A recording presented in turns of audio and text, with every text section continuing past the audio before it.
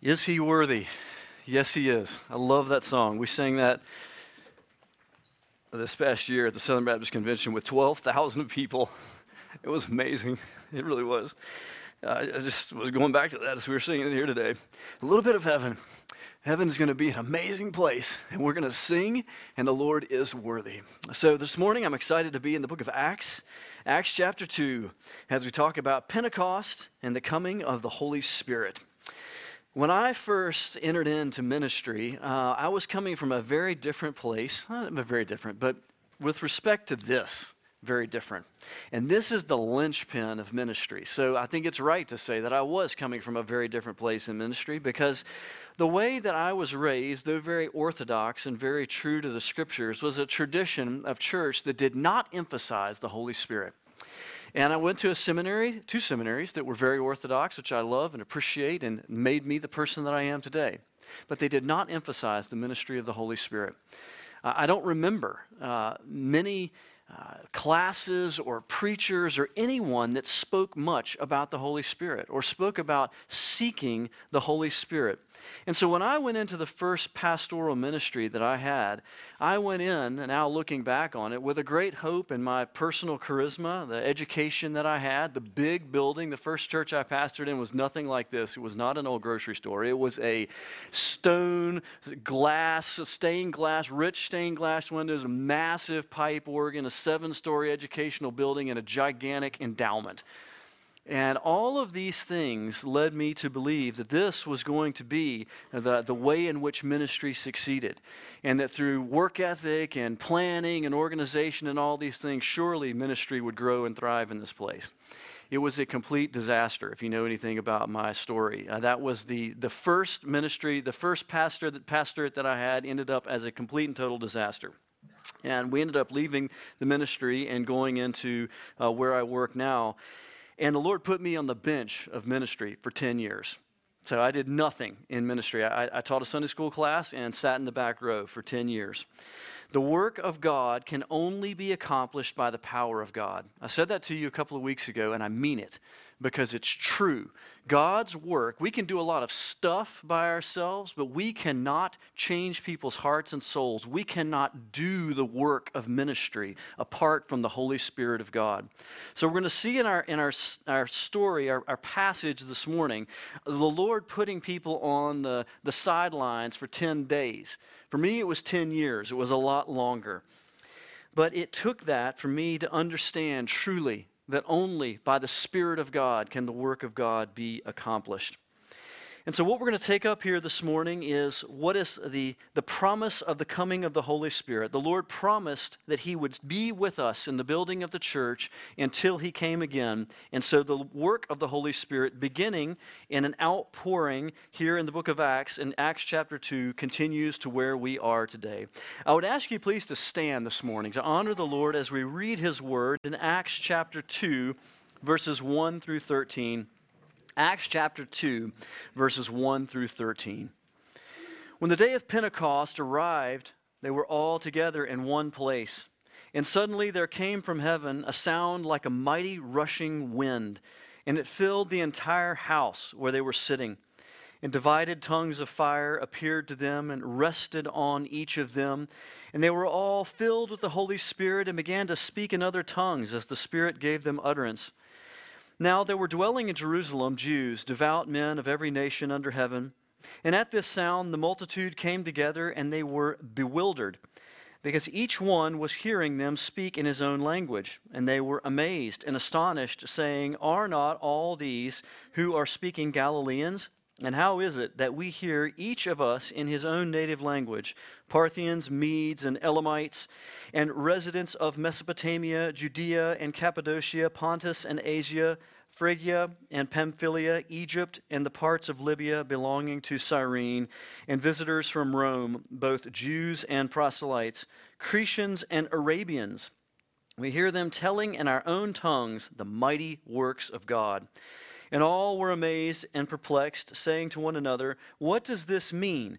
But others, mocking, said, "They are filled with new wine." May the Lord bless the reading of His word. Please be seated. All right, so we're at the day of Pentecost. It's very important to understand that the day of Pentecost is not something that was named after this day. It's a part of the Old Testament calendar. The day of Pentecost, meaning the 50th day, is the 50th day after the Passover, and it's synonymous with the Feast of Weeks in the Old Testament. And so it is a time of feasting, a time that the Lord God himself set apart in the Feast of Weeks all the way back in Leviticus. It is a time of rejoicing, not over the harvest of a field, but over a harvest of souls, because the Feast of Weeks was a time in the calendar of the year set apart for the people of Israel to rejoice over the bringing in of harvest. And so I want us to see that it is not a coincidence that the time set aside by God back in Leviticus to have a celebration over a time of renewal is the very day that the Lord sends His Holy Spirit. There is always a connection between the Old Testament and the New Testament. There is a constant fulfilling and extending of what we see in the Old Testament into new things in the New Testament, things that become greater and are fulfilled. And so something that was beyond what anyone could imagine in the Old Testament takes place here according to the purposes of the Lord in the New Testament. And so I want to put the timeline together a little bit between the resurrection and the ascension of Jesus in the time of Pentecost, because I think it's important to see what's happening here. In chapter 1, verse 3 in the book of Acts, it says that there's 40 days between the time of the cross of Christ and the ascension of Christ. 40 days where Jesus is ministering to the people, he's bearing witness to his resurrection, and is speaking about the kingdom of God. In John chapter 19, verse 31, we see that Jesus is crucified on the day before the Passover. And so he is in the tomb the day of Passover and resurrects from the dead the day after Passover.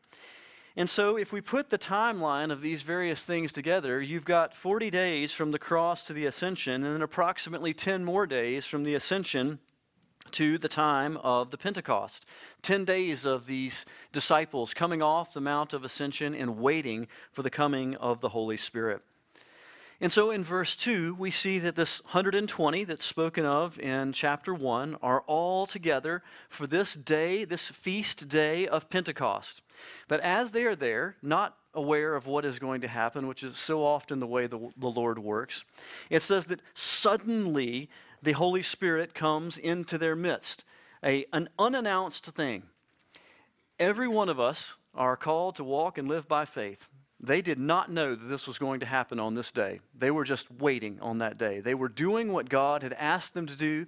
They were leaning in. They were seeking after the Lord, and the Lord meets them in this remarkable way according to His purposes and according to His plans. And so we're going to see 4 things that happen here this morning. There's sound, there's fire, there's the filling of the Holy Spirit, and then there is the speaking in tongues and the proclamation of the gospel that people might hear. So let's begin with the sound. It says, and suddenly, in verse 2, there came from heaven a sound like a mighty rushing wind, and it filled the entire house where they were sitting. It's important to see that it came from heaven. They understood that this was a work of the Lord. The Lord was doing something in their midst. And it was not a wind, it says it was a sound of a wind. It was the sound of something that was as if a great wind was pressing through the house. And we'll see in verse 6 that it was heard outside of the house as well.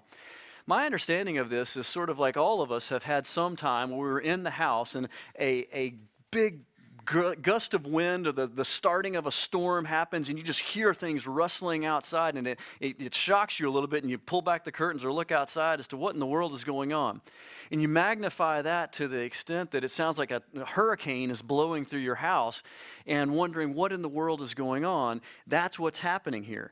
And it's happening to such an extent that it makes a ruckus and people draw into what is happening. Well, it should not surprise us that the coming of the Holy Spirit is marked by the sound of a great rushing wind, because this is the great New Testament period of the outpouring of God's Spirit and power, the day of Pentecost.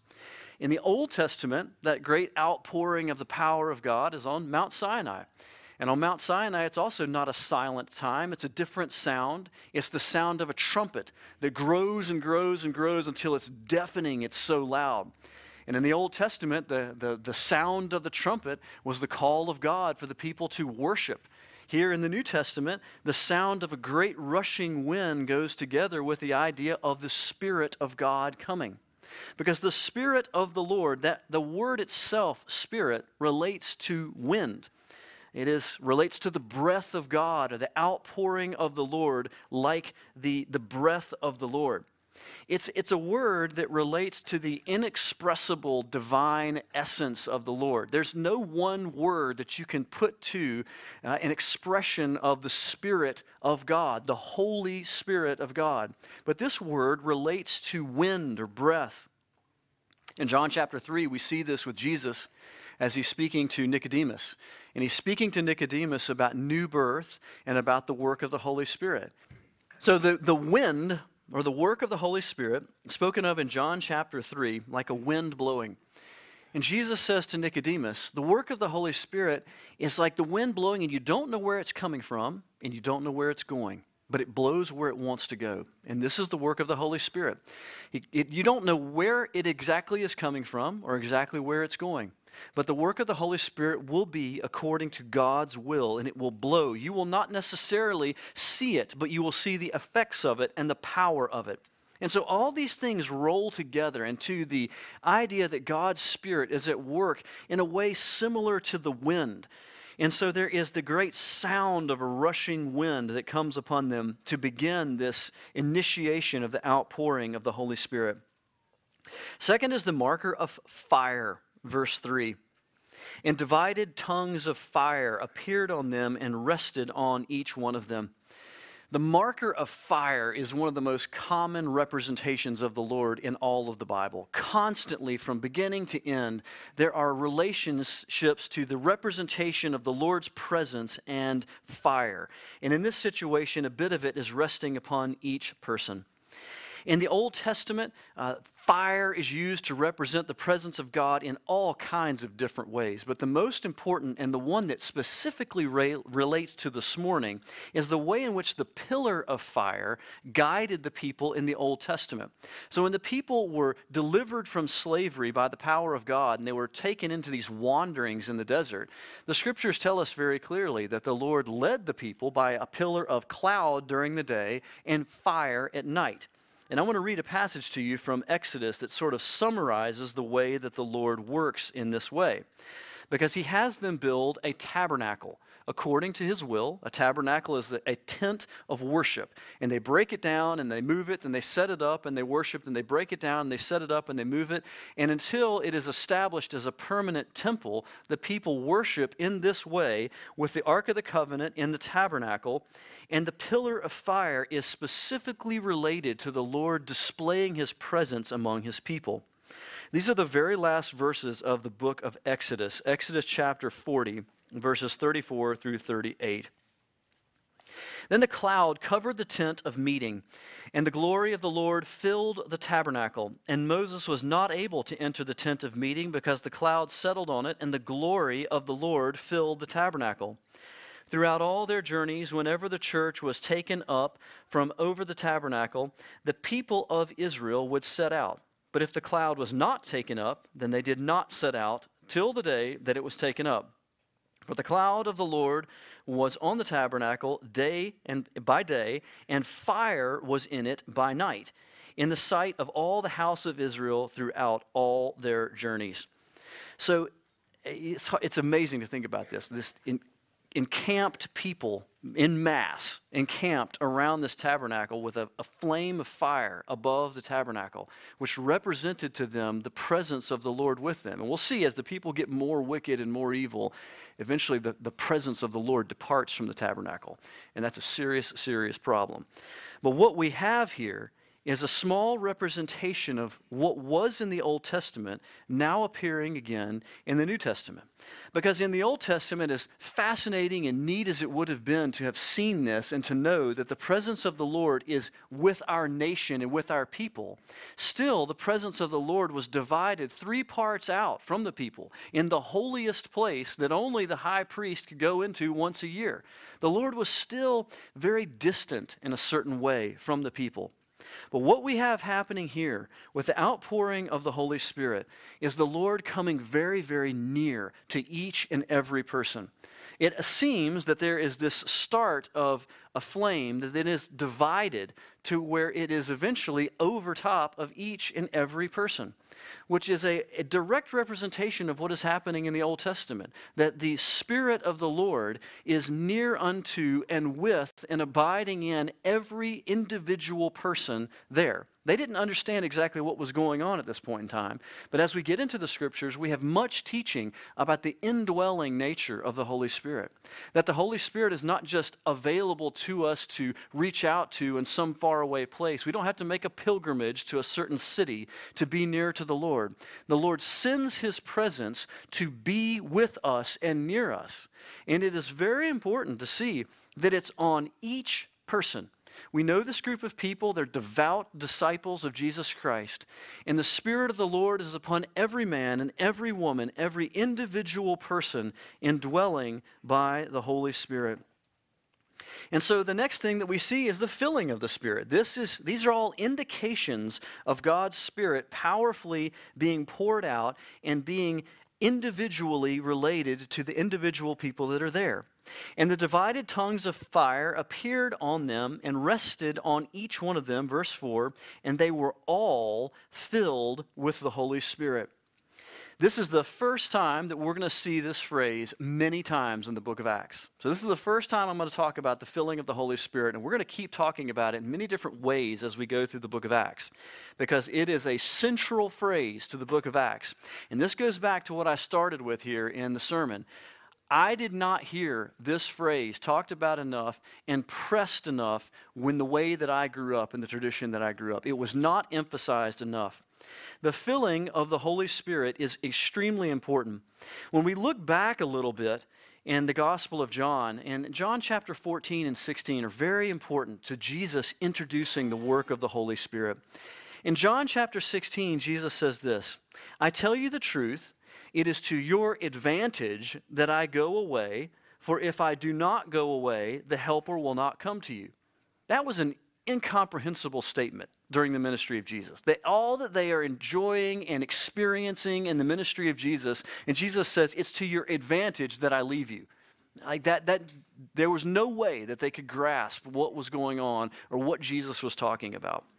But what he says in John 14:17 is this, that the Spirit will be with you and will be in you.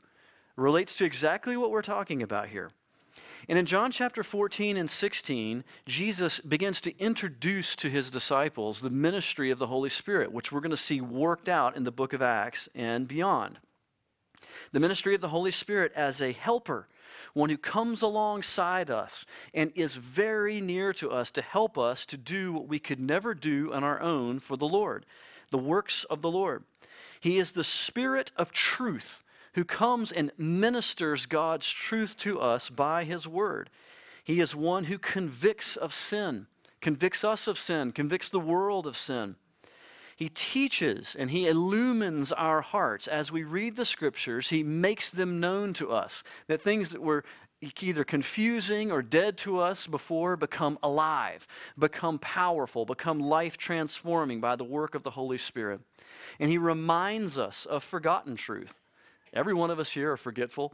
You can read things and forget them. Sometimes I'm just sadly amazed at how quickly I can forget things. But thank the Lord for His Spirit who comes and reminds me of things that I need to be reminded of in the time that I needed to be reminded of them. Well, many of the same things that Jesus did were these types of things, but what is happening here is that they are multiplied personally to each and every one of us. So there's no more having to crane your neck to Jesus standing up on the tip of the boat and pressing in because there's only one person in one house and I just couldn't get in the house, so I guess I'm just not going to get to hear from Jesus today. No more of that. Because God's Spirit ministers to the hearts of each and every person as we believe and trust and seek after Him. The work of the Holy Spirit has always been with us because the Holy Spirit is the third person of the Trinity. God the Father, God the Son, God the Holy Spirit, three persons, one God. The work of the Holy Spirit has been constant in the Old Testament, but it's always in the background. the main emphasis in the Old Testament is the providential purposes of God the Father being set out and begun to be worked out. In the Gospels, the primary emphasis is upon Jesus, the Son of God, come to accomplish our salvation.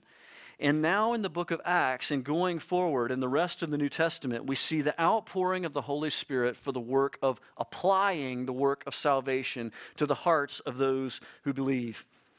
And so this is the establishment of the church by the power of the Holy Spirit. The filling of the Holy Spirit, the indwelling of the Holy Spirit, the power of God at work individually in us, and then collectively together in the church is what is happening here. So this word, filled with the Spirit, has to do with other phrases that we've already looked at in weeks past. The baptism of the Spirit, which has to do with being immersed in the power of God. There's something going on here, and as it is explained, the Spirit of God is powerfully around them. They are immersed in the power of God in a way that they were not before.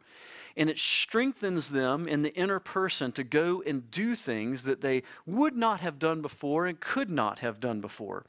And so there's something about their lives as they go out filled with the Spirit. Every time that there is a strengthening, an empowering by the Spirit, they do something that is marked by something supernatural. That something happens that people can only say that was a work of the Lord. That was not something of personal charisma. It is something of the Lord. So the filling of the Spirit always relates to two basic ends. And those ends are the glory of Jesus and the building up of the church. The Spirit is given for the glory of Jesus and the building up of the church. And so whenever there is the filling of God's Spirit and the work of the Spirit in the life of a person, it's going to lead to the glory of Jesus and the building up of the church.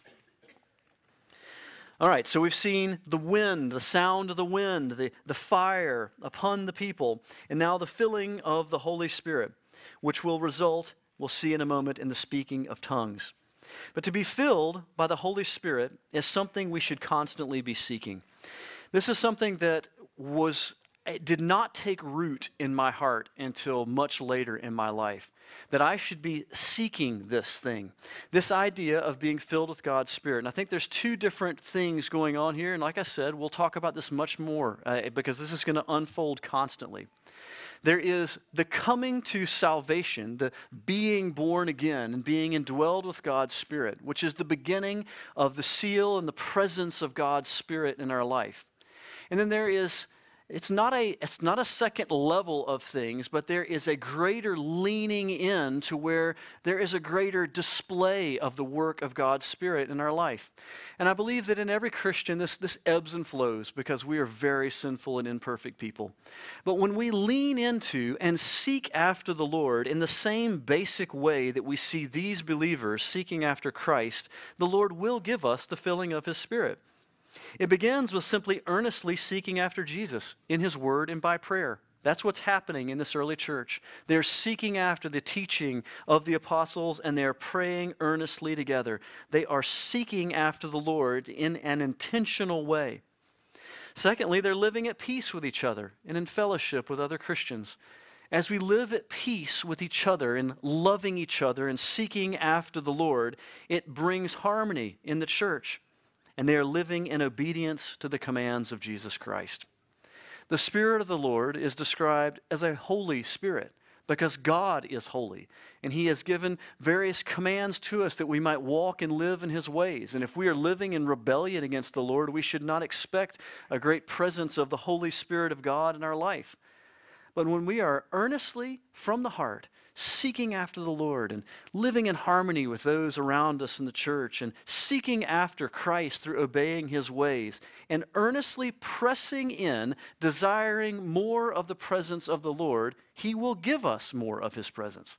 That's not something that should shock us, but we just get into a routine where we feel like we've basically got this thing and it's going in a direction that we feel like we can handle. And it's not until crisis often where things get out of our hands and we feel like, man, I cannot handle this. And I need to go back to these basics and really press in and seek the Lord that He might be at work in my life. What should be happening, though, is that we are earnestly pressing in and seeking the presence of the Lord on a regular basis.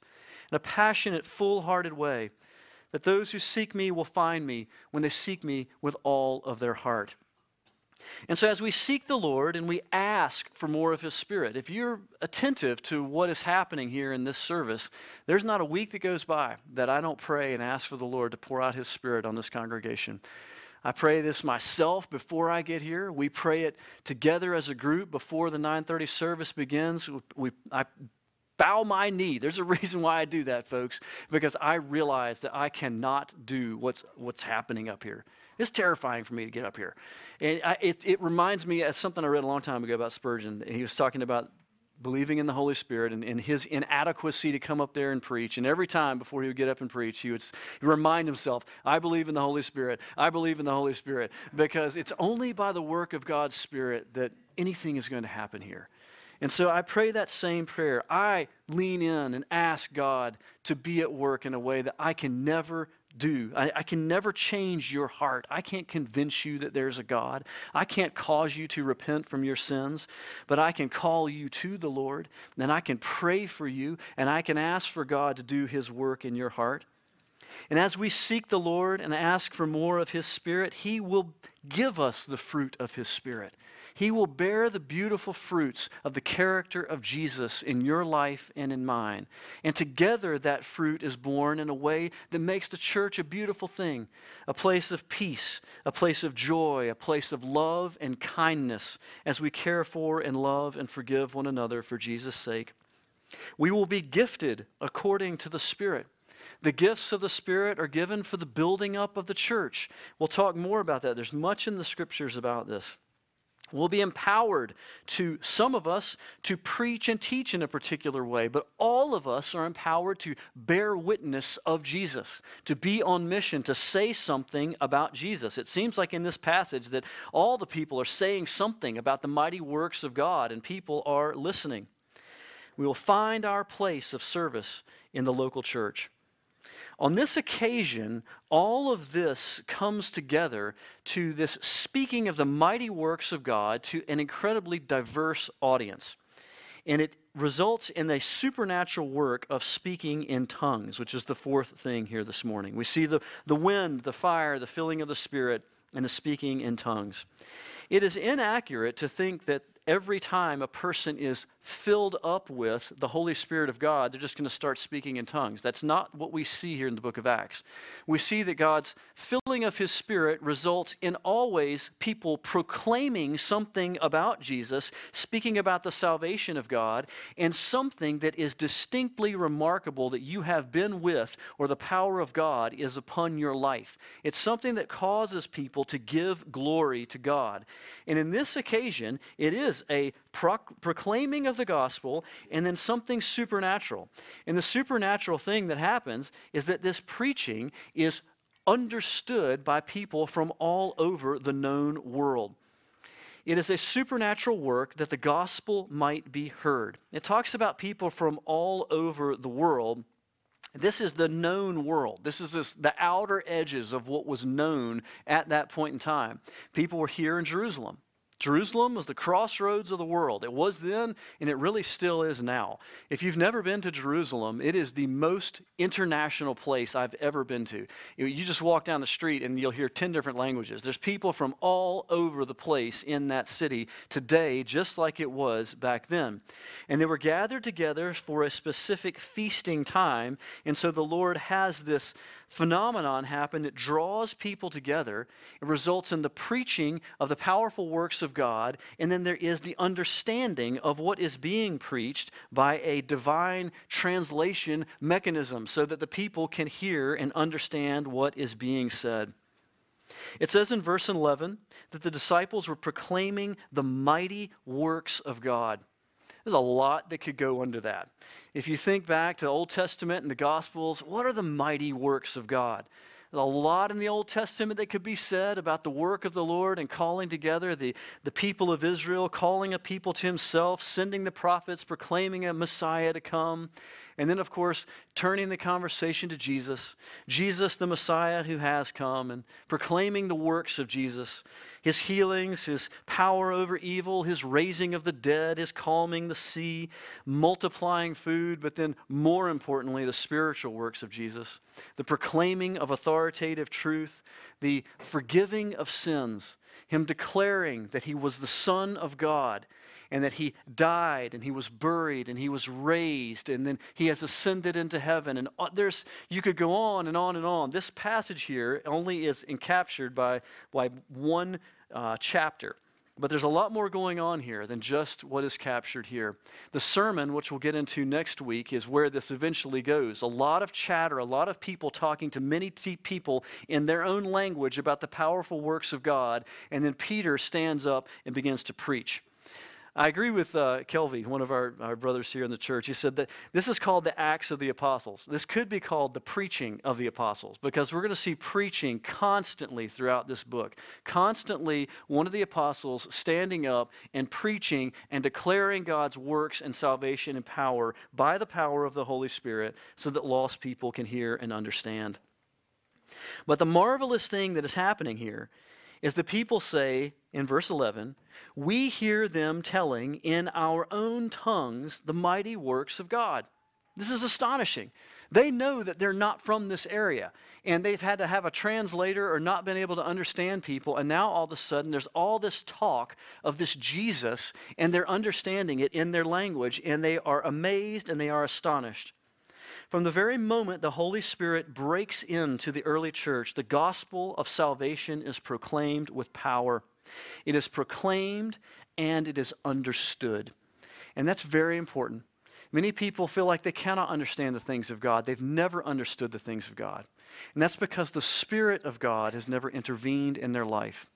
You will never understand the things of God until you ask for the Spirit of God to help you understand those things. Until the Spirit of the Lord makes us understand and illumines our minds and changes our soul that we might understand the things of God, we will not understand them. But here we have the intervention of the Spirit to make it understood, and it's really, really important that we grasp that the gospel, the very first time it begins to go out by the Holy Spirit, it goes out to all the nations. This is the known world. He gives us a long list here of everything. Parthian, which is Iran. The Medes, the Kurdish people, northern Iraq. The Elamites, which is northeast Persian Gulf. Mesopotamia, which is Iraq. Judea, south Israel. Cappadocia, eastern Turkey. Pontus, northern Turkey. Asia, the far east. Phrygia, central Turkey, Pamphylia, south Turkey, Egypt, beginning in the north of Africa, Libya in the area of Cyrene, going over to what is now still current day Libya in North Africa, Rome, which is Italy, Crete, the large island south of Italy, and the Arabian Middle East. This was the world that back then. This was everybody. Somebody was there from everywhere. And I think it's very interesting because we always ask, what about the people from the far nations that have never heard of the Lord? And there's much that could be said there.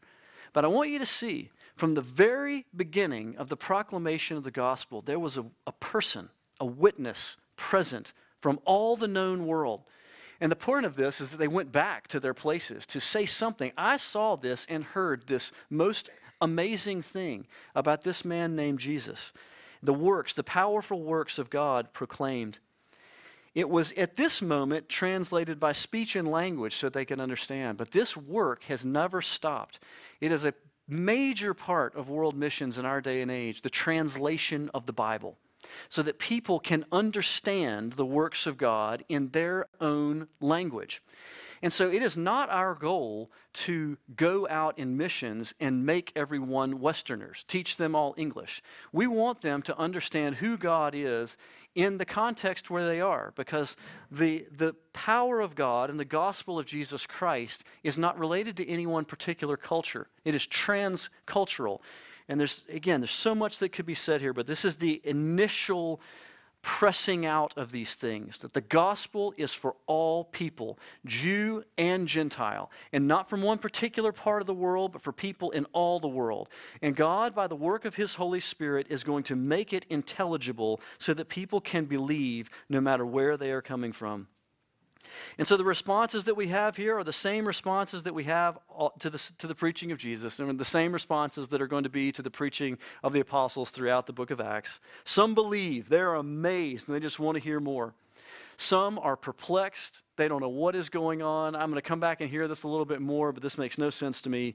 And then there's the mocking unbelievers. These people are drunk. And, my understanding of that is that God's Spirit is not working in their heart. So to them, this just seems like a bunch of babbling. They don't understand what's going on because the Spirit of the Lord is not working in them to be able to understand this. But those in whom the Spirit is working, there is a clarity of what is being said. And it's very similar today. Someone's sitting in a service like this where to you, this is a great, joyous word. And to them, they're like, I have no idea what this person is talking about. This is ridiculous. And they walk out. The same exact sermon, the same exact word, one being applied by God's Spirit, one not being applied. Well, let's wrap this up and close these things here for the first part of chapter 2.